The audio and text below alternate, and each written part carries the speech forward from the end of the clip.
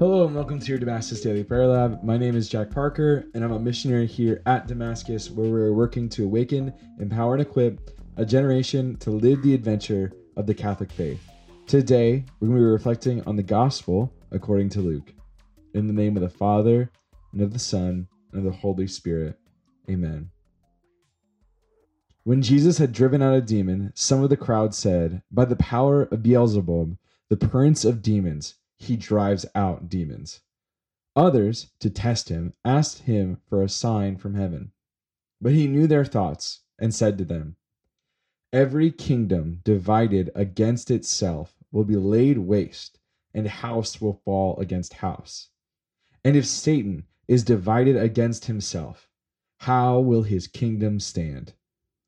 For you say that it is by Beelzebub that I drive out demons. If I then drive out demons by Beelzebul, by whom do your own people drive them out? Therefore, they will be your judges. But if it is by the finger of God that I drive out demons, then the kingdom of God has come upon you. When a strong man fully armed guards his palace, his possessions are safe. But when one stronger than he attacks and overcomes him, he takes away the armor on which he relied and distributes the spoils. Whoever is not with me is against me, and whoever does not gather with me scatters. When an unclean spirit goes out of someone, it roams through arid regions, searching for rest. But finding none, it says, 'I shall return to my home from which I came.' But upon returning, it finds it swept clean and put in order. Then it goes and brings back 7 other spirits, more wicked than itself, who move in and dwell there. And their last condition of the man is worse than the first." When reflecting on this,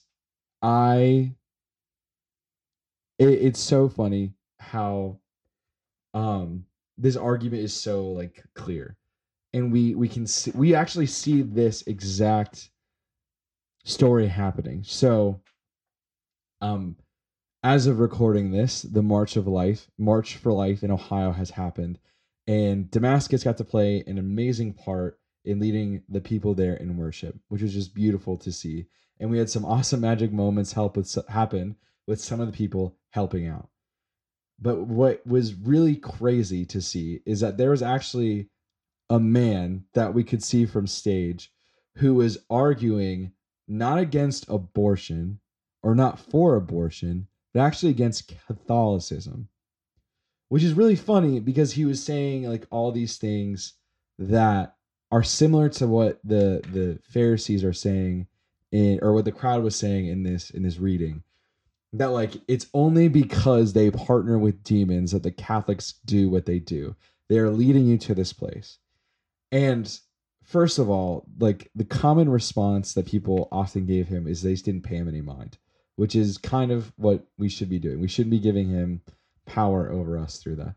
Secondly, the often other response is they just want to argue with him, and not lead him to where he is, which isn't the response we're looking for.